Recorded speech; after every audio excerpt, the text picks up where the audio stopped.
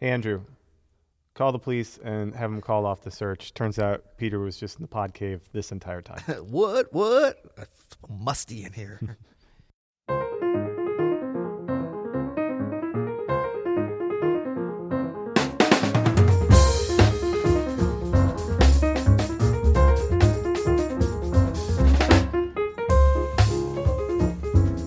I'm Adam Ennis. And I'm Peter Martin. And you're listening to the You'll Hear It podcast. Daily jazz advice coming at you. Coming at you. Pete, you're back.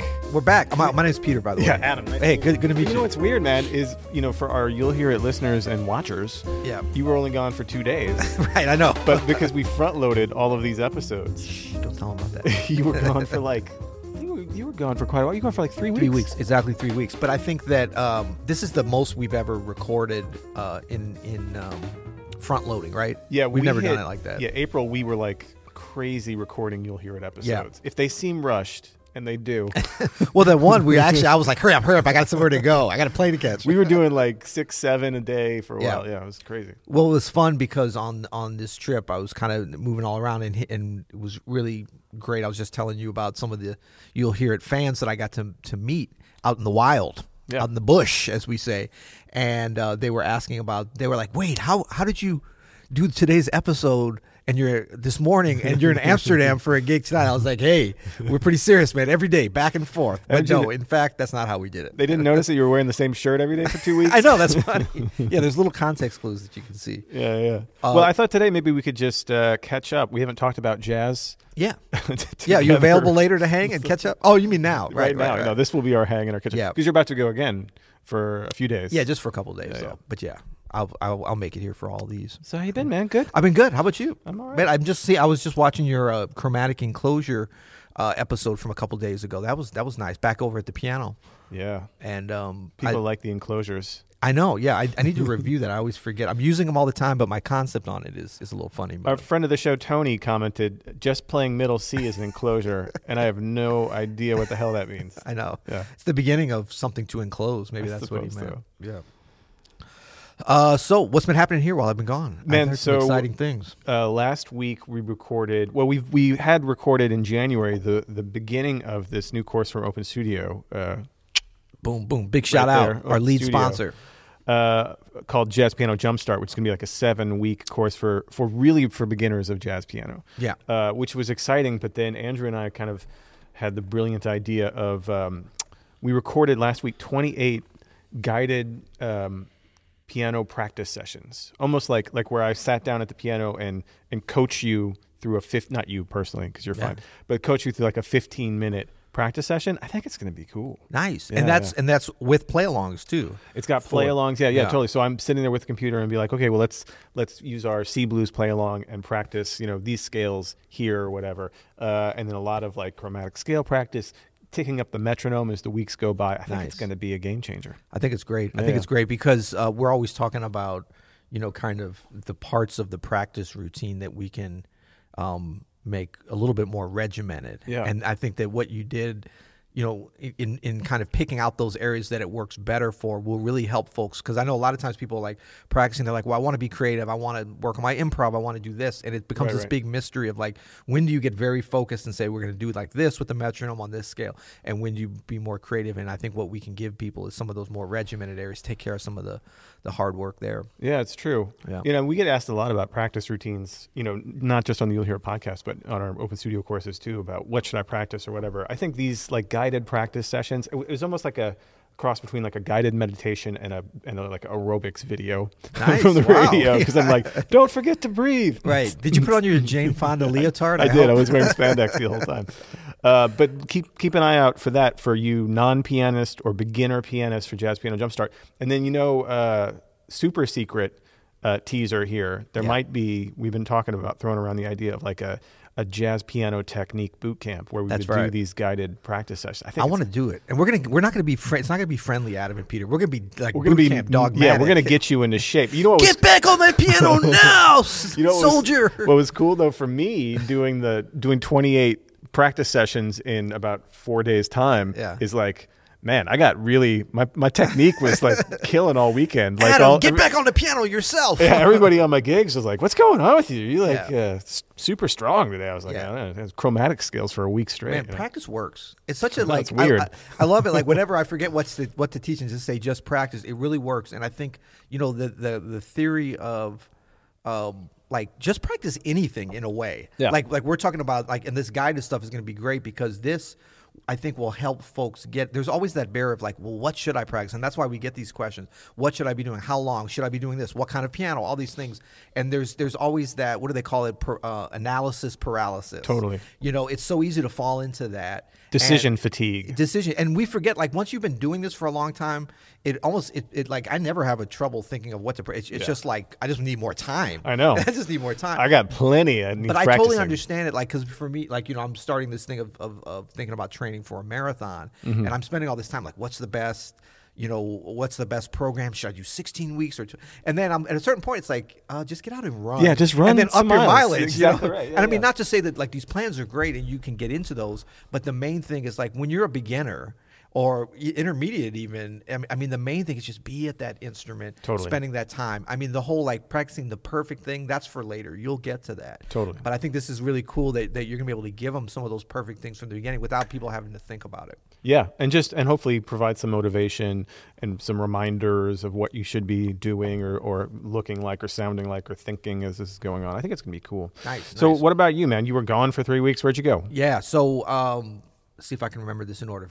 I did a tour in Europe for actually most of those 3 weeks with Diane Reeves and her band, and it was really fun, and we were like moving around a lot. Went to Amsterdam, a couple gigs in France, outside of Paris. Switzerland, Zurich. We went up Austria, up in the Alps to Imst, IMST, Imst. A city with a missing vowel, I would say. Beautiful though. Oh, beautiful Oh area man, that's there. great. And it's always fun to go to these places that you think, why are we here doing a jazz concert? And then people come in and like know all your music and are super hyped up, which is fun. It's very cool. And then I saw one day where you were like in Europe one day and then in Portland the next day. Yeah. And then like back to Europe in a few days' time, right? Yeah, I left the tour to go do the gig in Portland at the Northwest Jazz Festival. Big shout out to all the great folks there. Northwest Jazz Festival at Mount Hood Community College. Nice. They have a wonderful jazz program there. We had such a fun day. And, I told them a while ago I would do this, and I didn't want to miss it. And I'm so glad, even with all the travel and stuff, it really was so worthwhile. The kids were great. A lot of great high school bands. Big shout out to Dan, the band director there and head of the program. Yeah. And I played with the Mount Hood jazz band, Mount Hood Community College jazz band.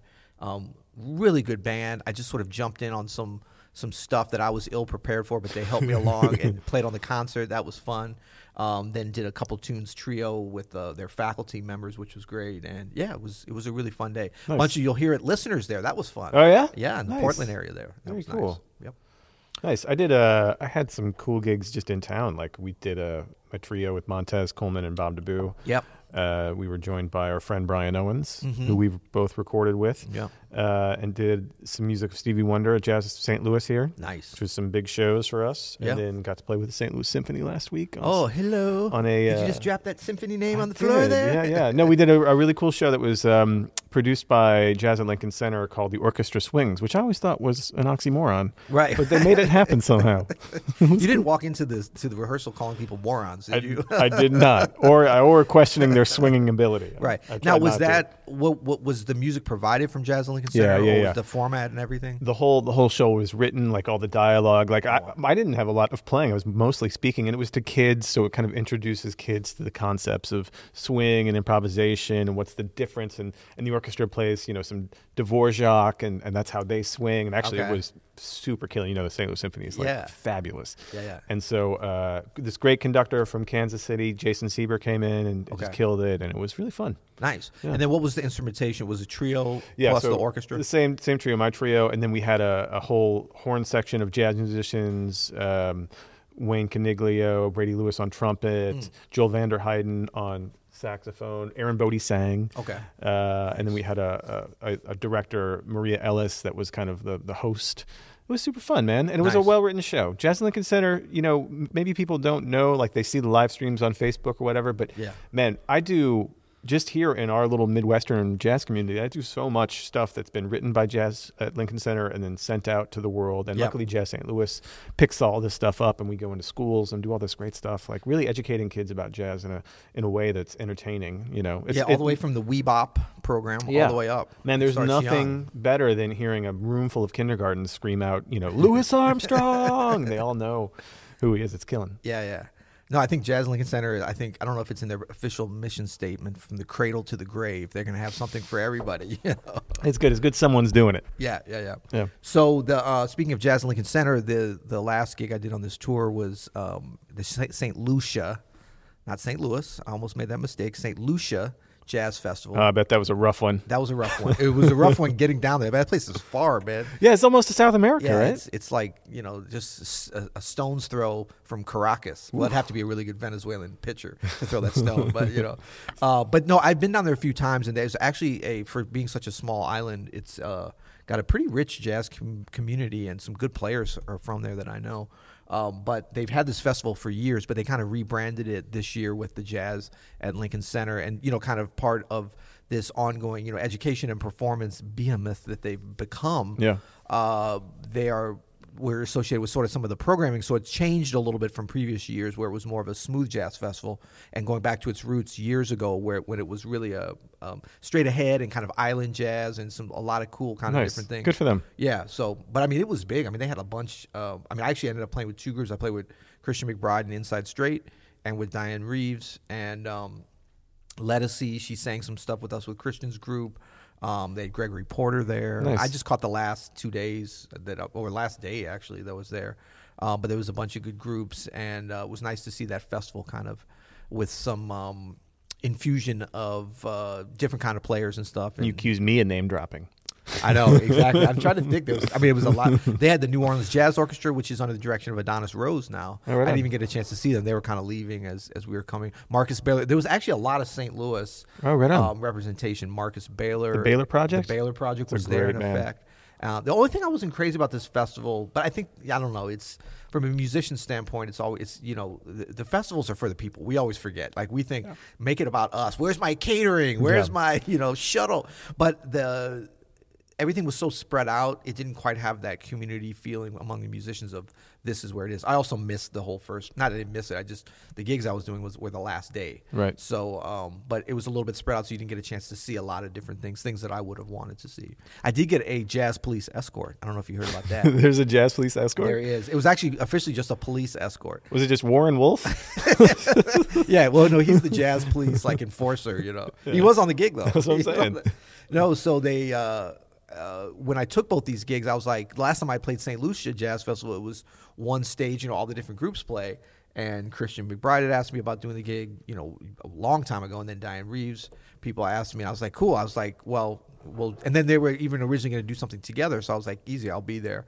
And I didn't know they had the multiple stage thing. So when I saw that, I said, look, I can only do these if they're different. And they were like, don't worry, they're going to either be different days or hours apart, no problem. It turns out they were scheduled almost exactly the same time. So Diane's gig was at 8 o'clock on one stage, and then Christian's gig was at 10. But as do things sometimes happen at festivals and in the islands, things got pushed back a little. We didn't start till 9 o'clock with Diane, and then it was a 15-minute drive to the other. So they're don't worry, we're going to have a car ready for you. As soon as you're finished, it's going to take you over there. But it's Saturday night. Yeah. These little islands, the traffic is bad because it's just one road that goes on the outside. Exactly. And so I got out there, and they had the St. Lucia Federal Police giving me an escort. Oh, I thought you were kidding, man. That's great. It was so embarrassing. I'm sinking down in my seat because people are, there's not a lot happening. Out of the way, jazz pianist here, everybody. Jazz pianist on his way to a gig. That's right. Enclosures about to be played on the other side of the island. And so we sort of, and then, there's not a lot of crime there, and not a lot actually goes down. So when there's police sirens, people move over. Nice. So I felt bad. People are scooting over. Get out of the way. Yeah. Well, man, glad to have you back. Yeah, good to be here, man. I missed the podcast. I was enjoying a little bit on the road because at the beginning of this trip was actually the ladies broadcast. That's right. And there was so much we want them more, and and then I kept getting messages from Kelly. Yeah, we're gonna spin off and do our own podcast. They were way better than us. Yeah. They haven't quite done so good with the everyday part. They hit 2 days and then they're like, we're out. Well, that's the thing, right? Anybody can have just a one-off good podcast episode, but do hundreds of these bad ones every in a row. day. Terrible That's not ones. so easy. Yeah, come back from that. That's right. Yeah. Well, so tomorrow we'll be back on. Maybe we'll hit some speed pipes tomorrow. Let's do it. Speak pipes. We have a ton. We have a ton on back order. Speak pipes. Cool. Well, till then. You'll hear it.